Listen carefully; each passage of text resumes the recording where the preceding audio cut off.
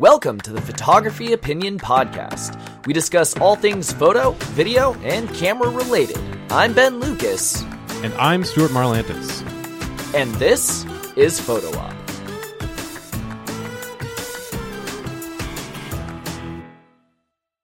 Hello, Photo Op Podcast listeners. We have an exciting one for you today, and I'm talking really fast because it is our 1 year anniversary special. Or at least as close to 1 year. 52 episodes yeah, is a 52 year. episodes. That's as 1 year-ish as I think we're going to get. Before you jump on us and say, well, it hasn't been exactly a year to the day. Yeah, but it's 52 episodes, 52 weeks of podcasting. So indeed, yeah, and that's year. even including a December break and like the one I skipped when I was in the Hobbit hole. So that's right. Yeah.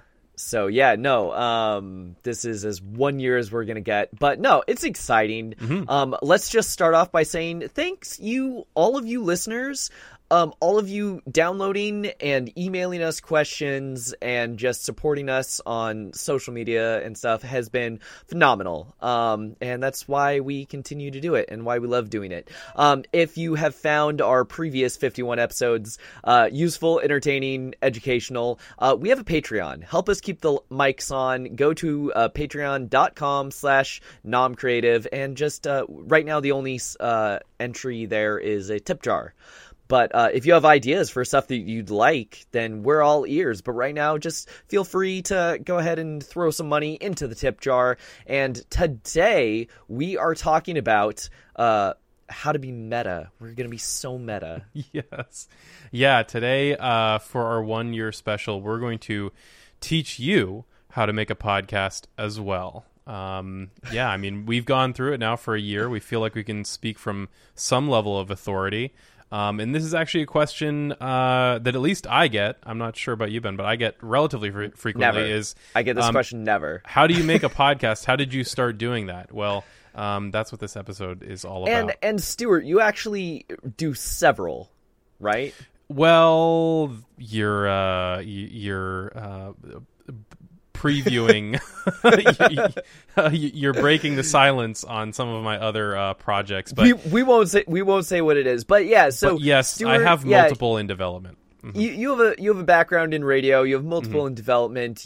When we started this whole thing, I had kind of been thinking like, oh, that might be a fun thing to do. And you had always really wanted to start one. And it wasn't really until I was thinking, wait a second, I really want content for my YouTube channel, but the pandemic has hit and I can't make content. I don't have the energy to make content. I can't like go out and do things to make content. What am I going to do? So I was kind of started this as a way to make, I don't like calling it low effort because it's not low effort, but it is less hourly effort than making a 2-minute video because honestly, those videos are hard. And it's less in-person effort. Like part of the reason why we started That's this true. when we did is this is something that we can produce remotely, which we will talk about during this episode. But yeah, this is something that we were able to do through COVID and be socially distanced.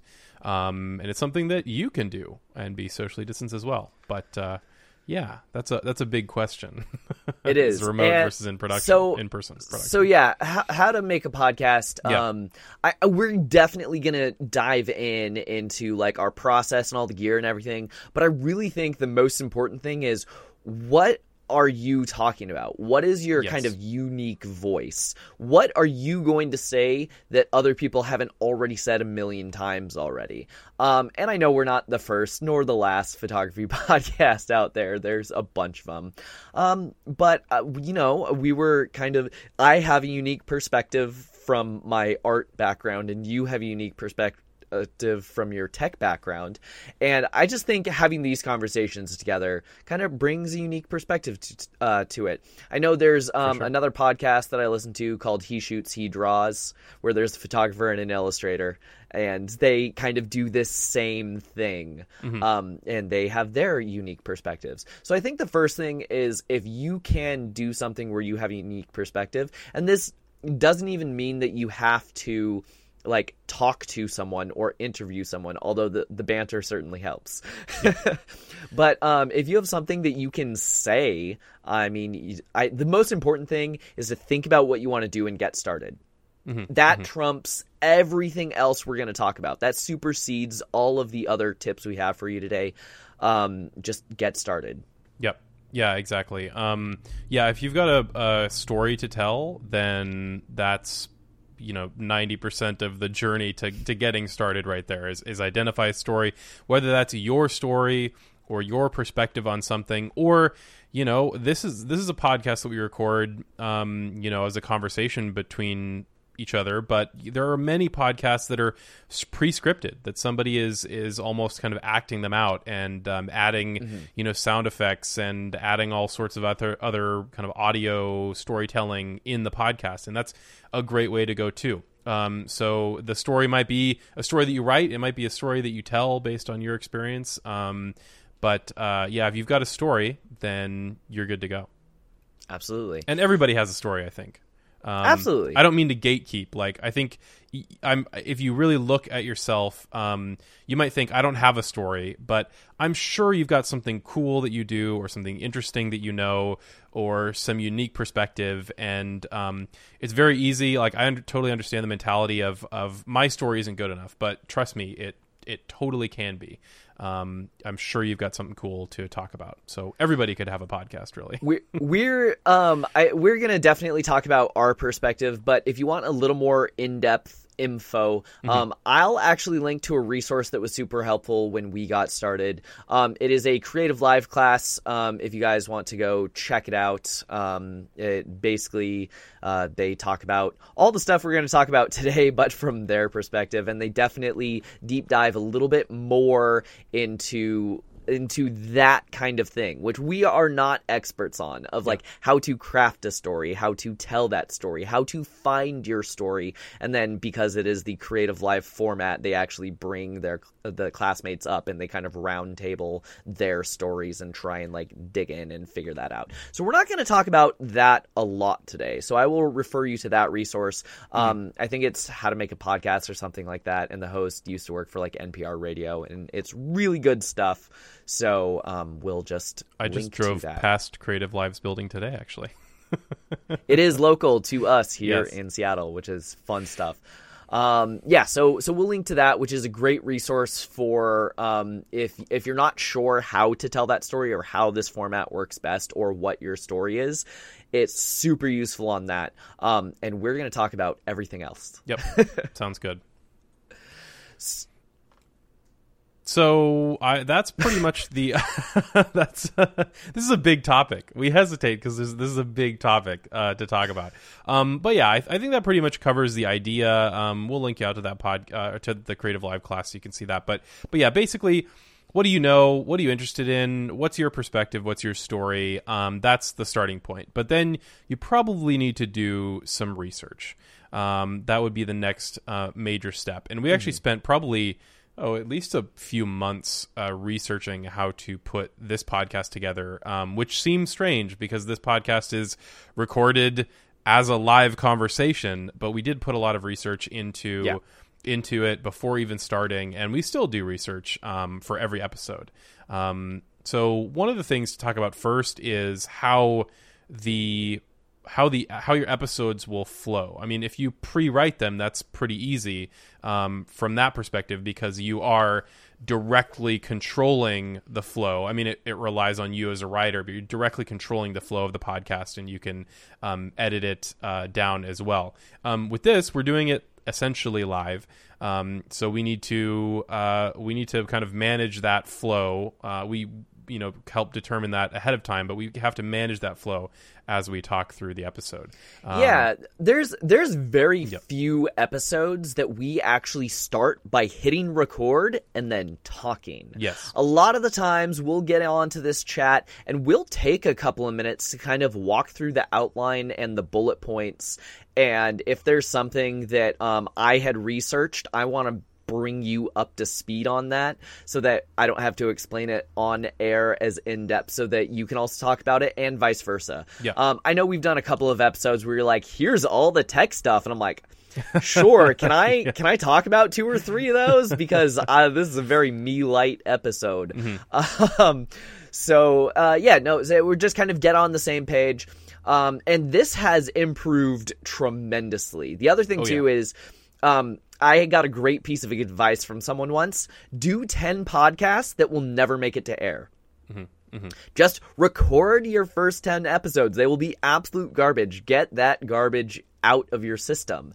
And here's the thing. When you actually go to record your first live episode, it's entirely possible that you will be rehashing or kind of reiterating one of those 10 that you already did before.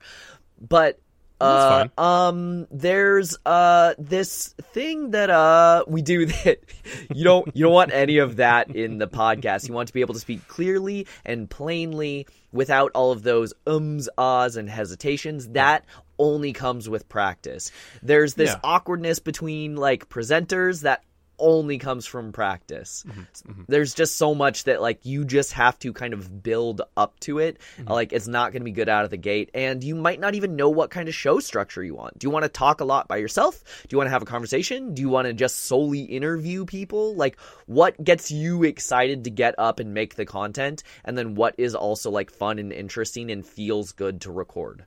Yep, for sure. I would say this also depends on your style as well. Some people want very, very precise podcasts where they have no filler words or phrases. If you're just having kind of a conversation, don't necessarily cut everything out along those lines. Mm-hmm. It starts to feel artificial if you have a conversational podcast. But if you're going for something very, very deliberate, very scripted, very precise, then that's fine. So I don't want to push people too far away from that stuff. And you will. I mean, you can hear me saying ums and uhs throughout this conversation, but you will approach your style and your flow over time, and it's okay to look back and dislike your early episodes or all of that. Yeah, kind of if you look at our flow and banter from episode 1 to episode 51, mm-hmm. there is a huge difference. Yeah. I think it probably took us maybe, I want to say like 20, 25 episodes to kind of like click and get into a rhythm that really felt good. Because those first few were definitely kind of clunky, and as soon as we hit cut, we had notes for each other of like, hey, there were tech notes of like sound levels. If I go into the edit and they don't match at all. There are notes of, hey, there's this weird thing you do. Try not to do that. Try and leave more headroom, less headroom. Mm-hmm. Yeah, there are just so many different things that we're just kind of ironing out. And because we produce this for both YouTube and podcast land, there's video considerations as well. Yep. So there are so many things that you will just kind of figure out as you practice. I will say, before we kind of deep dive into all the gear a little bit later, though, all you need is a good microphone. Everything else, and you can use your iPhone in a closet. I would consider that a good microphone. As long as you have good, clean audio, nothing else matters. You can get away with like garbage to start, and then work your way up to all of the gear and accessories and software and stuff that we work with. But just good audio. Because no one wants to hear this. Yeah. And ideally as minimal background noise as you can get away with as well.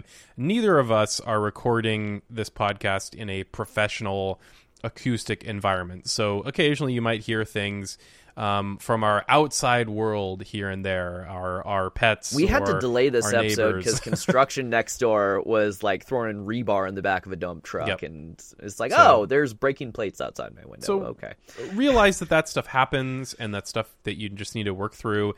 And for the most part, if you've got a decent, even if you're not in a professional environment, but you have a decent microphone, a decent setup, you can reduce or eliminate completely a whole bunch of those things. So just try to keep it as clean and clear and high quality as you can get away with, and certainly avoid clipping your audio. So one of the things to pay attention to is your audio levels. If you're clipping your audio, which means basically you're distorting it, that your audio is too loud to the point where there's distortion, that will just kill any interest in anybody listening to your podcast, even if it's briefly, even if it happens briefly. If you're not sure what we're talking about, here, I'll do a quick sound check for you.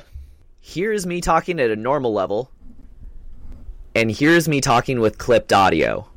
So that's what we mean by clipping. You do not want that, because that is the one thing that when we say good, clean audio, people will immediately stop listening to. Oh yeah.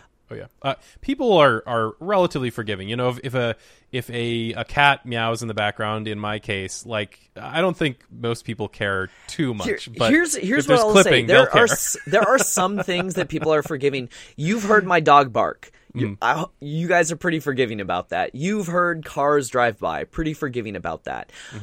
If that one sound clip that I just showed you, if the whole episode sounded like that, you would not be forgiving about that. You'd listen to about 10 seconds worth and turn it off and say, nope, these guys don't know what they're doing. I'm not going to listen anymore. So, good, clean audio. I also want to talk about kind of like some of the things that we do to pre-do these episodes. So one of the pieces of software that I use is called Trello, and it is free. It's basically a card system. So we have a card for every single episode, and we probably have, looking at the board right now, 30 or 40 cards that we're not doing anything with, because they're just nuggets of ideas that haven't really been fleshed out yet. And so we use this, so we will make a card for an episode, and then all of our how Trello works is you kind of have a pipeline, and you can move cards through boards, and you can move them down the pipeline. So we just have ideas, and then we have ideas that are actually like up next and worth kind of focusing on, like idea tier 1 and idea tier 2.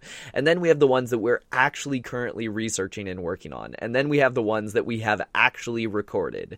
And then we have the ones that are in the editing pipeline. And then the finally pushed of these are live. These are out episodes. So yeah, our ideas outstrip our production schedule by far. I mean, yeah, like you said, you have 30, 40, potentially we would have a year's worth of ideas ahead of time. And it's really easy to build that up, and these will morph and adjust over time. So some of them have been combined together when that makes sense. Some of them we've added more and more and more information and kind of worked our way up until it's actually a good episode. Yeah, exactly. And some are just weird nuggets that I was on cough syrup high, and I was like, that's interesting. And Stuart, you're like, I have no idea what you're talking about. I'm like, I'm leaving it there. I don't know what that episode sounds like yet, but I'm leaving it there. Yeah, exactly. So it's a messy process. Yeah, it is a messy process, and it takes time. So once we've kind of moved it from the idea stage, the ideas that kind of stick with us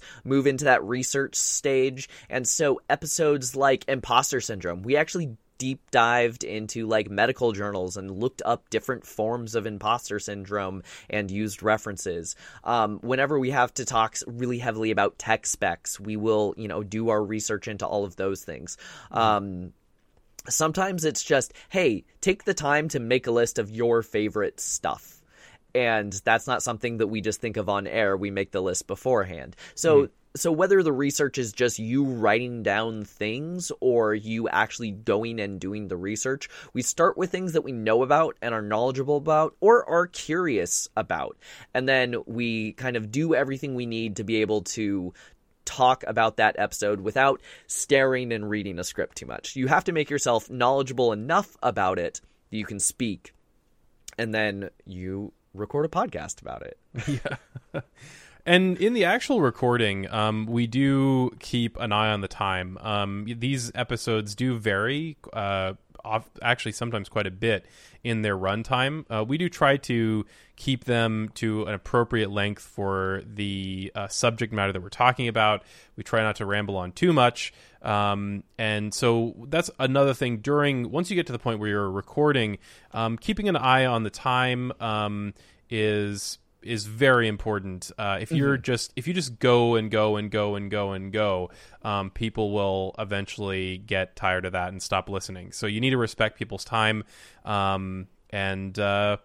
do as much as you can to keep the message an appropriate length for what you're talking about. I have another tip for all of you guys. So, that spot when I said, let's do a sound check, I cut there because I turned up my gain, and then I had to turn it back down and do another sound check to make sure my levels were right. So the tip for you is, instead of, recording an hour-long thing and having to watch that whole hour while you edit, if you pull out your phone and you just pull out the stopwatch timer, it will have a lap feature. So what you can do is you can hit start on your timer when you hit record, and then you can hit the lap feature whenever you cough, or whenever you hear a loud dog bark, or whenever you do something stupid like turning up your gain so people can hear clipping. And so then what you now have is, when you stop recording, you now have a tallied and organized thing of all the different points of interest that you need to focus on. Now, something that I'm going to be doing is I'm going to be streaming Pokemon Snap to see how a professional photographer plays that game. I think it'll be fun and interesting. And I'm going to use that in kind of a reverse fashion, where the lap timer I'm using right now for the podcast is, I need to get rid of these moments. Whereas that one, nothing interesting I'm sure will happen for a while. And when something does interesting happen, or I can't words. When something interesting does happen, or when I say something that I think is particularly worthwhile, I'm going to hit that lap timer, so that way in my recording, those are the parts that I'm going to focus on, and the rest of the 4 hours can then be dialed down into a 5-minute, 10-minute, whatever it is, YouTube video.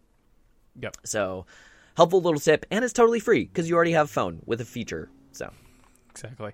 Yeah. However you can streamline your editing process is going to really pay dividends in the long term. I mean, oftentimes the editing could take less time than it actually takes to record your podcast. If you're in that zone, then you're in a pretty good place. So any of those tricks to streamline your editing is great. Sometimes we just straight up make notes in Trello as well about things that we mentioned that we didn't originally plan to talk about, or things we want to link or look up to provide later. So that's another great one to rely on. So if you're a highly produced podcast like Freakonomics, where they have a million different parts and it takes months to put together and produce that episode, obviously that is not the same thing. But if you're just doing a quick interview or conversational or something like this, where you record on Monday, you edit on Tuesday, and you want to send out to the world on Wednesday, well, yeah, it can. If there are some episodes where I've had to do a little bit of sound cleaning, or a little bit heavier editing just because the recording was a little rough that day. Mailman tries to drop something off my door. Dog explodes into barks. I have to edit that out, right? And then there are days like last week's episode, or hopefully this week's episode, where there are little to no edits and we can just go forth, and that only takes me a few minutes per episode because I just do it while it's fresh in my memory. I make those 2 or 3 cuts and I send it out into the world. So this doesn't have to be an elaborate or complicated process. There are these little things you can do to kind of set yourself up for success, and then you just make life as easy as possible. You can call it laziness. I call it making life easy. Efficiency. So you've got an idea, you've kind of figured out how to record, but how do you come up with a name for your podcast? How do you come up with a brand for your podcast? That is a tricky step.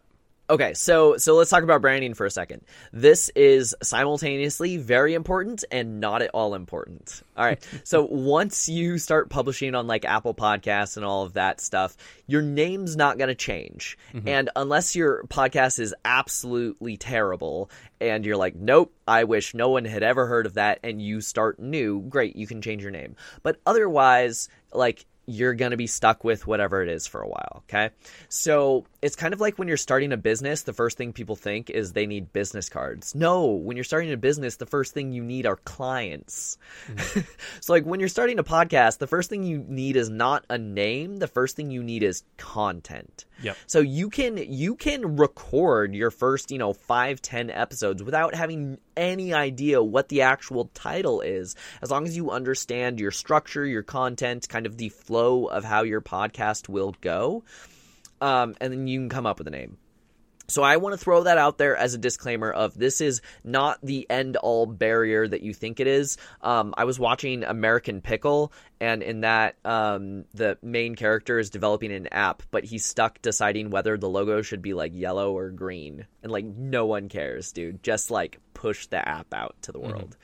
Mm-hmm. So with all of that said, whatever you're thinking about, first step is Google it. Make sure no one else has already taken it. Mm-hmm. The second thing is to make sure that it's actually easily searchable.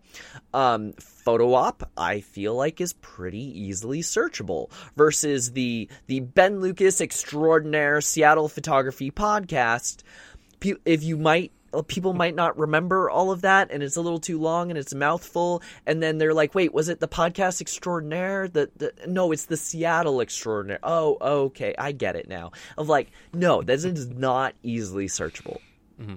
Even though you think you're like keyword stuffing, it's not something that you can just tell someone and they remember it. I think brain rememberable is better than like Google keyword searchable. Yeah. And in our case, we tried to find a name that fit all of that stuff and was also, very immediately relevant to what the content of the podcast was actually going to bring to the table. We talked about photography opinions. Yeah. So if you want to, depending on what you want to talk about, you'll probably want a name that aligns with that as much as you can. Certainly recommended. Absolutely. you want if people are. Even if you're not directing people to your show, like if people are organically finding your show on their podcast app, you want it to be obvious, or as obvious as you can, what they're in for when they listen to your show, and that will help give them confidence to tap or click or listen in general. So let's talk about kind of graphics and imagery. So it is great to start strong, to start with like a fully branded presence. Like we recorded our first couple of episodes and did a photo shoot and came out with like all the graphics and stuff so we could start strong. But that's not super important. Like some people will tell you it's super important because Apple Podcasts has like this algorithm thing where like you have to get X number of subscribers while you're new, and obviously having good graphics helps with that. But just again, getting good content out there and telling people about it is the most important thing. One thing that I will say is people will always try to be clever. Okay, people will always try to do like cool typography things and design stuff. Unless you're actually a designer or want to hire a designer, be very, very careful. All right, we're about to talk about a subject that Reddit knows well. Chemming matters. Do you want to explain that joke for people who don't get it? Yeah, so chemming is chemming matters really is a joke about what's a term called kerning. And kerning is the spacing in between letters, basically. It really affects the readability of the word. And if you've got, in this example, an R and an N that are too close to each other, they can kind of blend together and look like an M. So kerning becomes chemming. So those sort of design decisions, especially around readability of words, are very important. So and they can lead to some not so great results if you're not careful. Yeah, about it. we're about to say some things that I'm sure will be bleeped. Okay, yeah. So some of the most obvious and famous typography faux pas out there. I'm just gonna throw some of those out for you. Final. If you put the F and the I too close together, it turns into anal. Flicks, if you put the like the L and the I and it's like all uppercase, that turns into f***s. Click, if you put the C and the L too close together, it turns into dick. Here's a bonus one.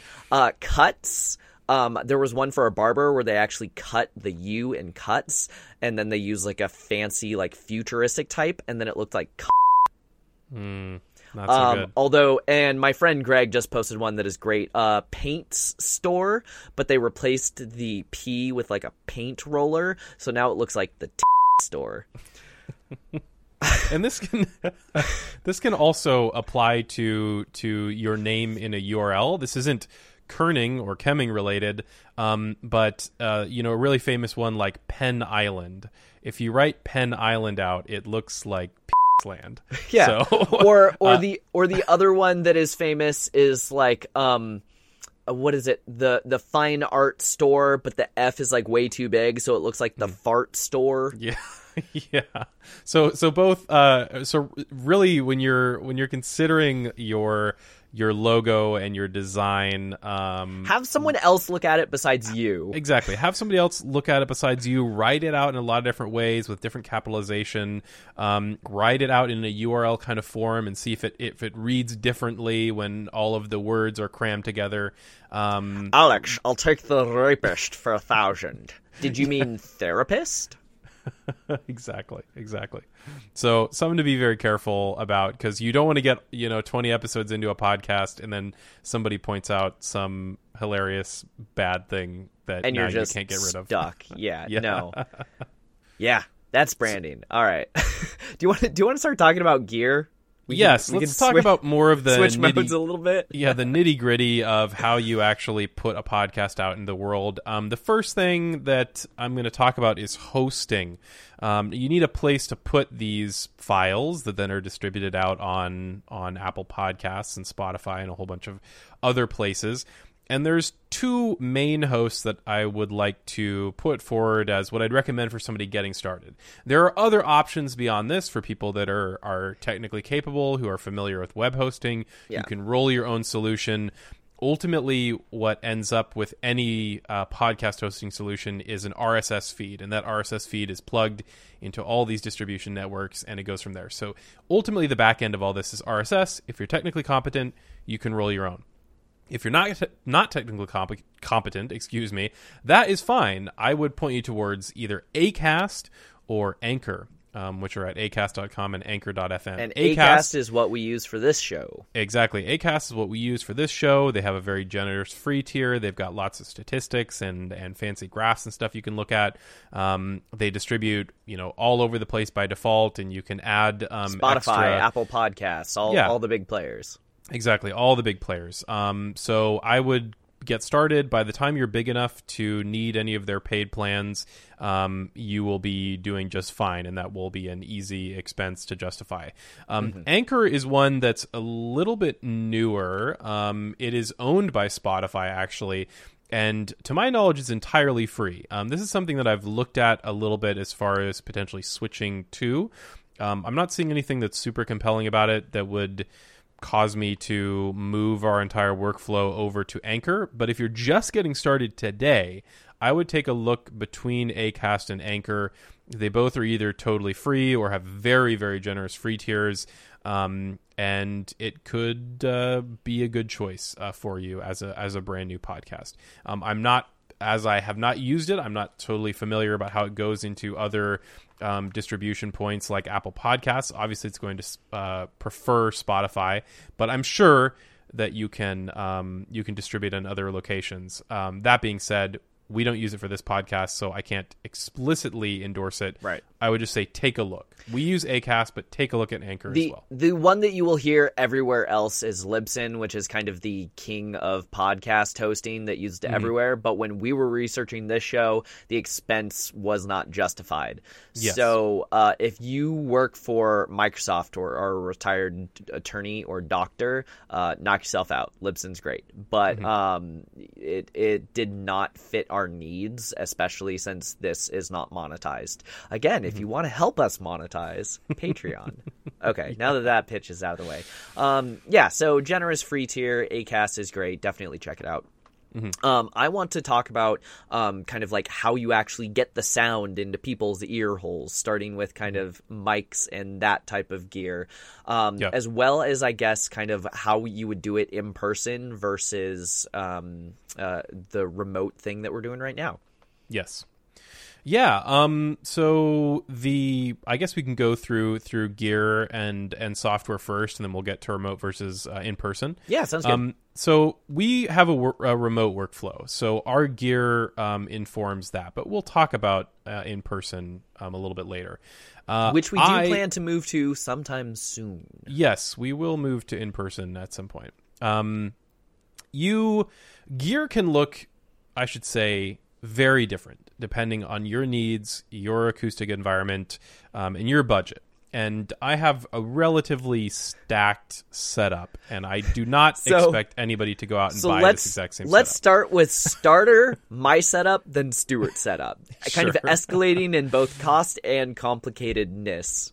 Okay, so starter setup is grab your iPhone, hold it to your chin so you're getting that crisp, clean audio, sit in your closet with all of your clothes to help deaden the sound, and record it there. If you don't want to do that, I have some sound blankets here off to the side of me and some curtains to kind of help kind of deaden off this space.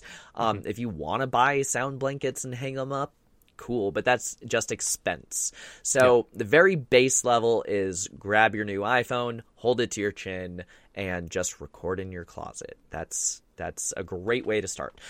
Mid-level setup. What I use is I have a Blue Yeti. It is a USB microphone. It plugs straight into my computer. I just pull up a program and I hit record. So if you're not doing video, you can just do this in Audacity, which is what we would recommend. But we're recording video, so we actually use OBS. Yep, exactly. Yeah. In my case, I started with a few different things, but I went the XLR route. So that's kind of the next step up for audio is USB mics are great. And if you're just getting started, there's lots of different options for USB mics. So that's totally fine. There are some limitations to USB mics, though, that you get with XLR mics. And XLR is just the cable that is plugged into this mic and then is plugged into my interface. The downside to that, upside is you can plug it into it's a standard. You can plug it into any piece of audio equipment. You can extend it. You can amplify it. It's really simple. This can only be plugged into my computer for podcasting, essentially. Exactly. Yeah. This I can plug into almost any setup and it'll work. And USB just works on computers. This I could plug into a separate recorder. It doesn't even have to run into a computer at all. And that comes with some complications. Obviously, I'm running it into a computer, so I need an XLR to USB interface that I use to actually run it all the way into the system. And that's an extra expense. That's an extra piece of gear. I'm currently running a Shure SM7B, which I used in broadcast radio, which is why I picked one up for myself. You'll see them in a lot of podcasts because they're very good mics. They are quite expensive, though not the most expensive. I personally like how they sound, so I didn't see any reason in going any higher end than this, but they are expensive. So don't go out and look at a Shure SM7B and say that's the only way to go.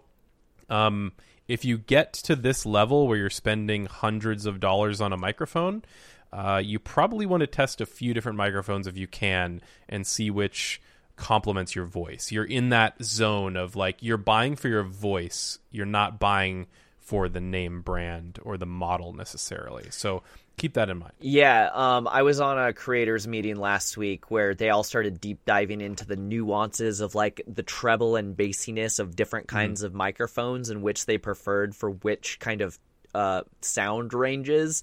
And I'm like, this is not my department at all. Just like give me something that doesn't sound bad.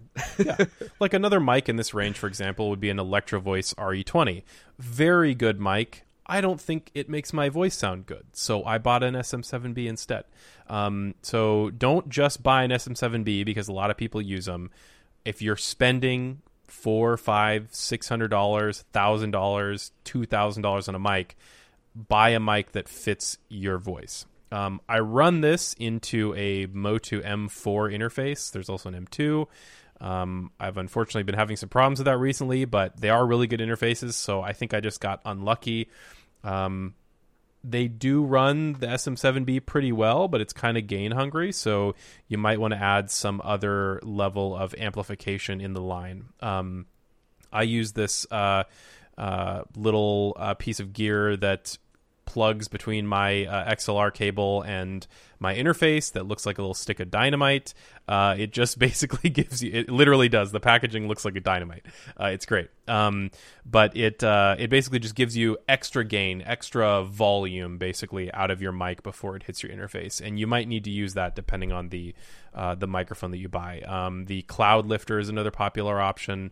So XLR is really cool, it's very extendable, but the downside is you can have extra expense like that. And this is all sitting, by the way, on a Rode PSA-1 microphone arm.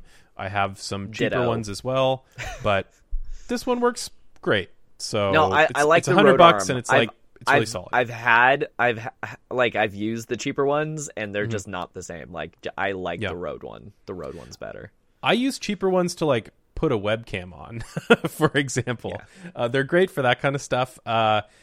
Just if you can afford the $100 for a Rode, just buy the Rode. You won't be disappointed. It's a very solid arm. It's the standard for a reason, and it has a great clamp for the edge of desks, so you don't have to drill if you don't want to.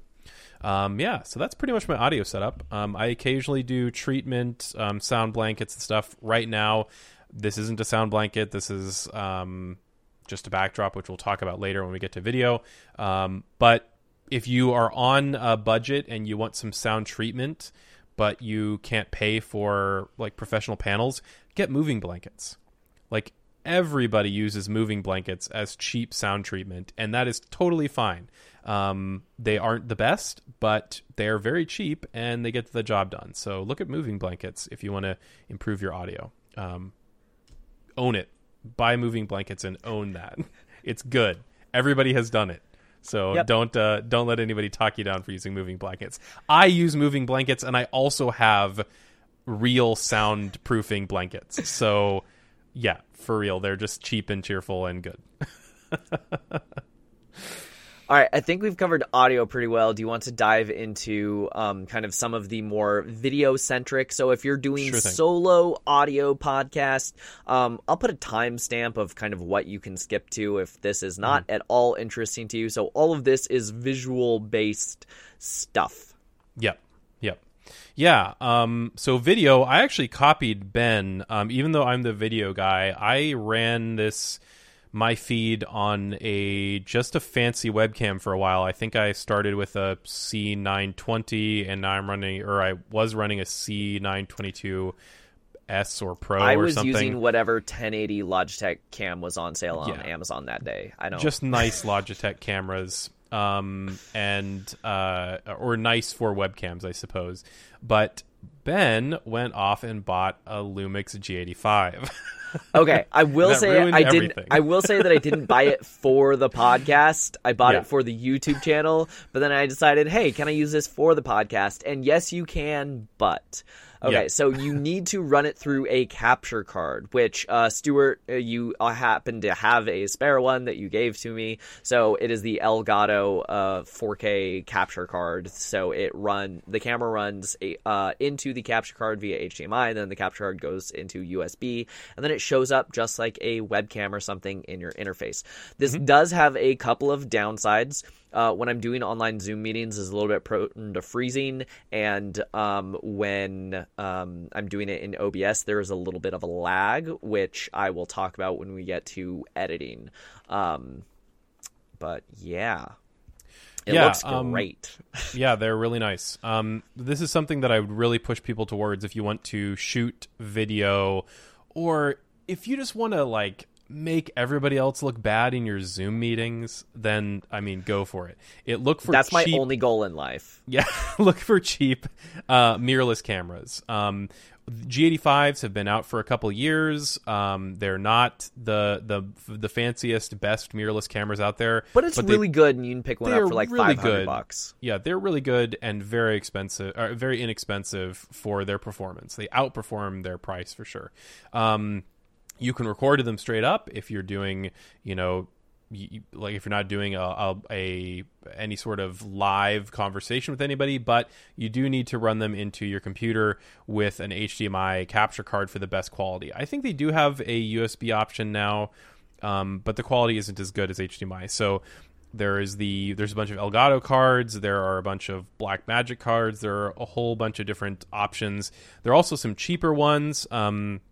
The Mirabox, which is this one, is a good option on the cheaper end, but still pretty performant. It's got HDMI in and out. It's even got some audio options as well, but it basically just turns it into USB, and it does it for a pretty cheap price. I think they're about $70-$80. Okay, who had capture card on their bingo card of things Stuart's going to hold up off his desk today? Yeah, you might be wondering, how am I recording this podcast with a Mirabox capture card and also holding a Mirabox capture card? And that's because I have two of these. So, and people wonder why I think you're extra. Yeah. And I do actually use both of them simultaneously sometimes. So it is for a reason. I was actually gifted one of them. I didn't buy both, so don't think too poorly of me. But Mirabox, I've been pretty impressed. They're cheap and they're quite good. Yeah, certainly recommended. Don't be too worried about getting a 4K solution. For the most part, running HDMI in, you're just going to want 1080p. Yeah. If you can do 60 FPS, that'd be nice. But don't consider 4K the end all be all, that you need 4K. If you're going to do something like that, like if we really wanted this podcast to be 4K, for example, I would just hit record in the G85 and we would just sync it all in later. Post. Yep. And use the higher quality 4K from the G85. So do something like that if you want to post produce in 4K. Don't run 4K into a capture card. It's not worth the expense. Yeah. One more thing I will add on to cameras. So if you do buy a mirrorless camera and you do set it up, and we're doing these very long form podcasts, I think right now we're running on 45 minutes, something like that. Buy a dummy battery. Because if you if you just put your camera on a battery, this happened to us when we were recording. My camera just turned off, and I didn't know what happened. It's because it had been on too long, and the battery died. Duh. So now you don't have to worry about it turning off mid-recording. It's a very cheap accessory, and if you're spending hundreds of dollars on microphones and cameras, spend another $30 to make sure that it doesn't die, and you have to re-record the whole thing again. Yep. Yeah, I'm running this one on a dummy battery. It works great.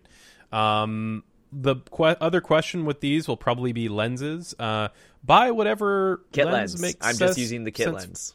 Yeah, I would say if you buy just the body and you buy a lens separately, buy whatever lens makes sense for your situation. Do you want a really wide view? Do you want a narrow view? Buy one that's as bright or has as small an f-stop number as you can afford, but don't go too crazy. I bought this camera used, and part of the reason why I bought it is it came with the Leica 12-60, which is an f2 to f4 lens. It's pretty nice.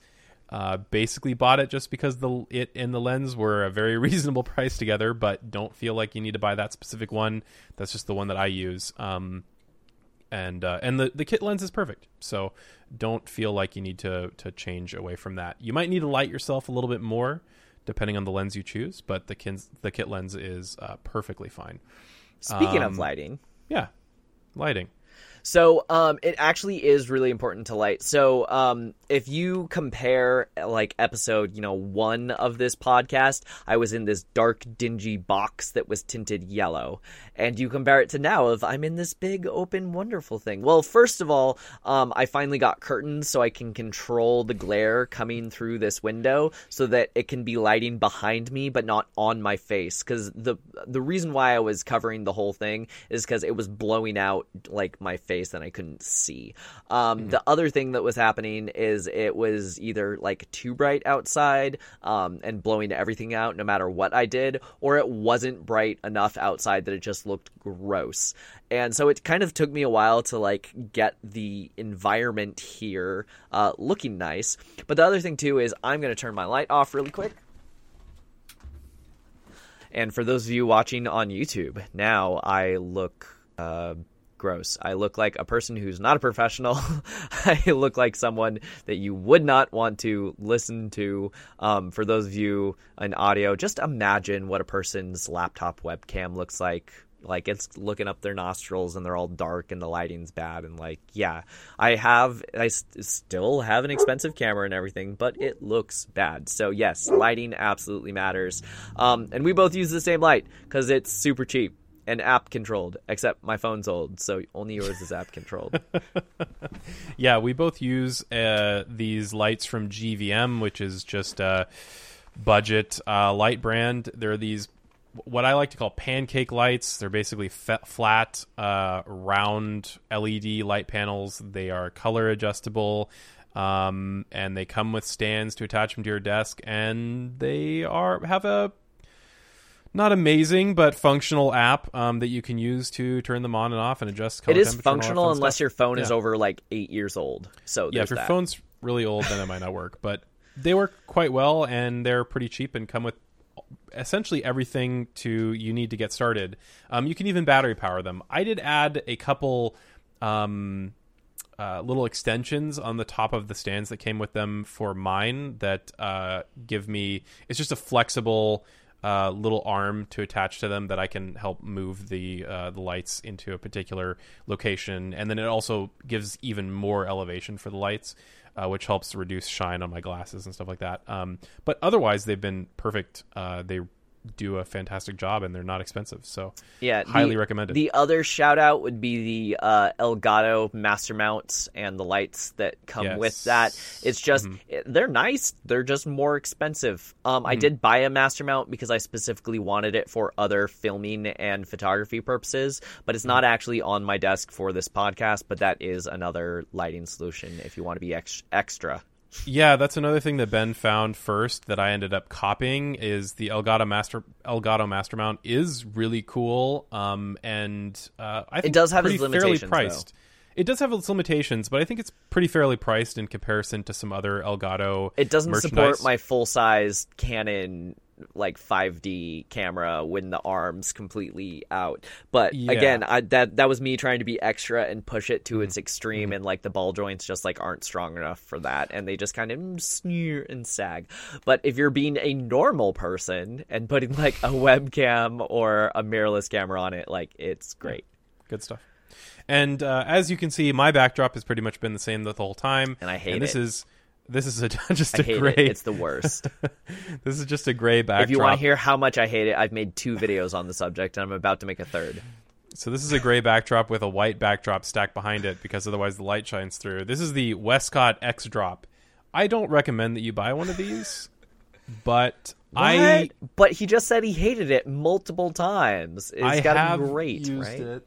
Yeah, I have used it, and it works in my situation, but if I had a better option, I would jump to it immediately. The only reason I didn't return it was because I bought it on a hella discount, and it was just it was worth what I paid for it, but it's not worth full retail. Yeah. Ben talked me into this one. It was at a discount, so I bought one, and it has been a background serviceable for the podcast. So you know, you've gotten your money's worth out of it because it was cheap.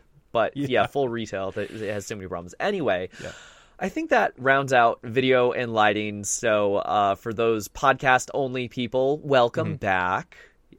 This is the timestamp that I'll be linking to. So what have we not covered yet? Let's talk about software for like recording, and then software for meeting if you're not doing Zoom.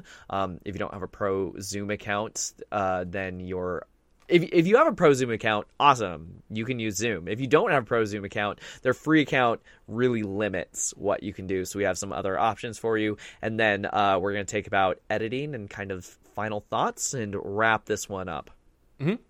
Yeah. So if you're doing things remotely like we are, the software stack requires some sort of meeting software. So we'll cover that really quick. Zoom is great. We use Jitsi Meet, which is a free option. You can actually host it yourself, again, if you're technically inclined.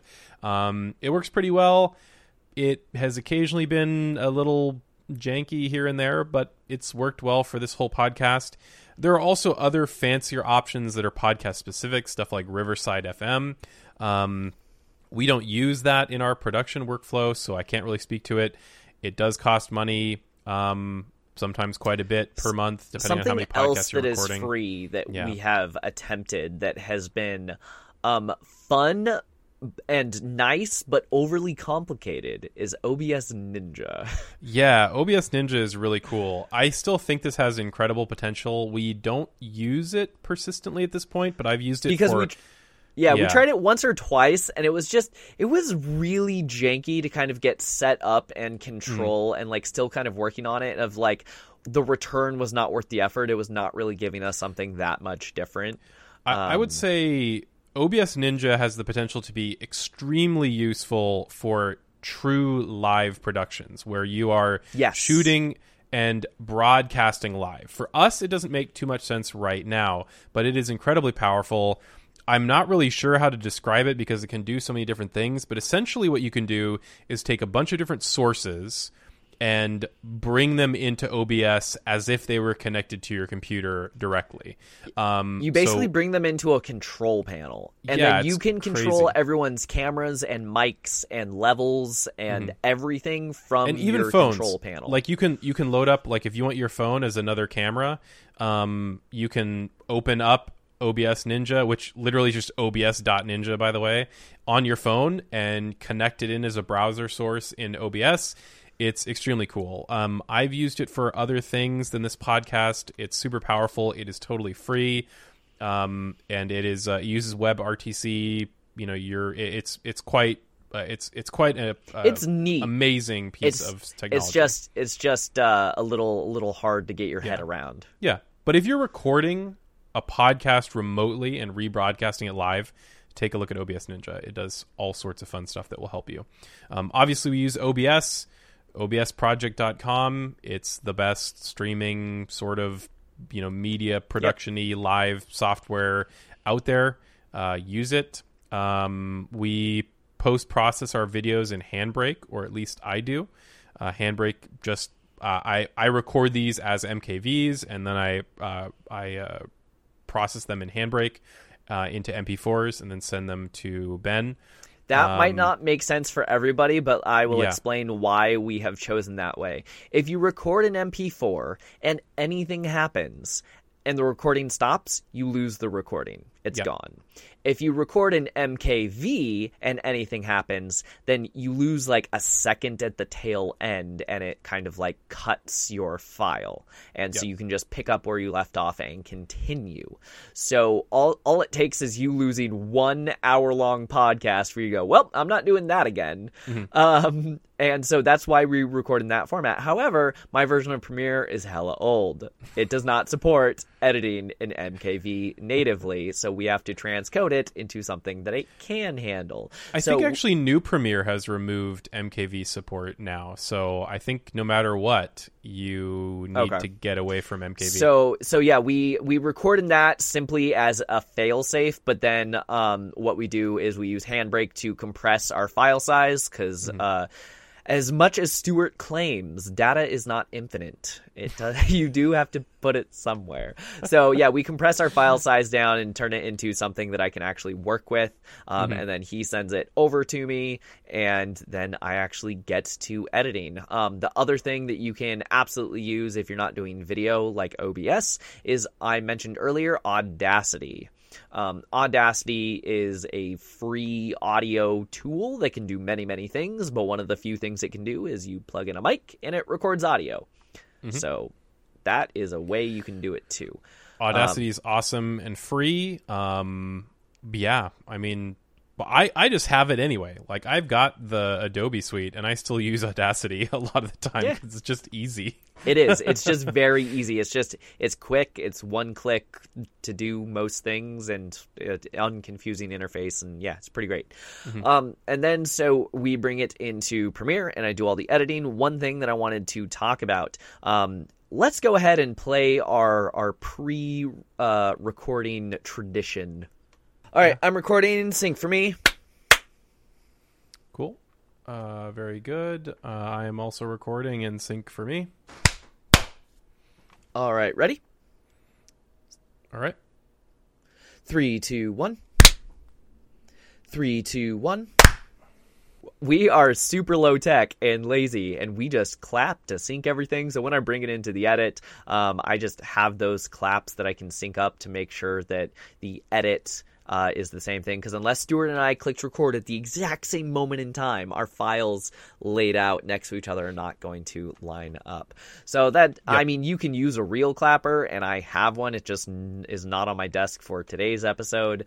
But yeah, it's that I do that because the G85 introduces a little bit of lag on my end of about 6 or 7 frames. So then I can unlink it, sync up the audio and video, relink it, and then Stuart comes in, and I now can link my new resynced footage to his footage, and then make sure that when we're talking, it looks like we're actually having a conversation rather than like this weird disconnected thing that would happen if we had not properly synced our footage.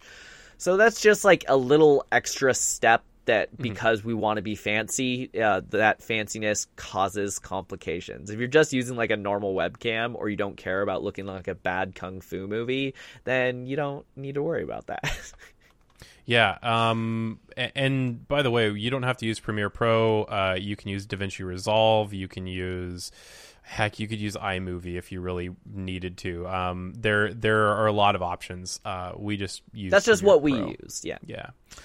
You can also, for that matter, use other things. Like you could use Audition instead of Audacity if you have the Adobe suite. This isn't an exhaustive list of what is out there. But no, we already talked about Adobe alternatives, so go listen to that one instead. Today we're just telling you about how to do a podcast, and it has been a little while. This has been kind of a long one. Do we have any other closing thoughts or tips on people who think they might want to do their own podcast? It's awesome. Do it. It probably will, once you get a groove going, it'll probably take less time than you think. And you get to make something cool at the end of the day. It's something that you can do alongside a full-time job. You know, unless you're just totally stacked and you don't have a single, free minute in the day, you can probably produce a podcast, and it's just a good experience. Like, it's just been fun. At the end of the day, no matter what, I like doing it. I want to do more. There are some in development. Stay tuned. And ideally, I would say my last thought, just because we didn't really cover it earlier, is if you can record in person, that's like the ultimate. I think that's the most fun. You get to hang out with your friends or with interesting people that you want to talk to. We're vaccinated. We're gonna start hanging out in person again. Yeah, so we'll go to an in-person production eventually. You can actually use a lot of the same gear.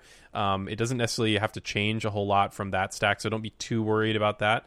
But if you can do in person, I would highly recommend it. That being said, you can certainly do this remote, and it's not that much of a bigger deal to do it remotely.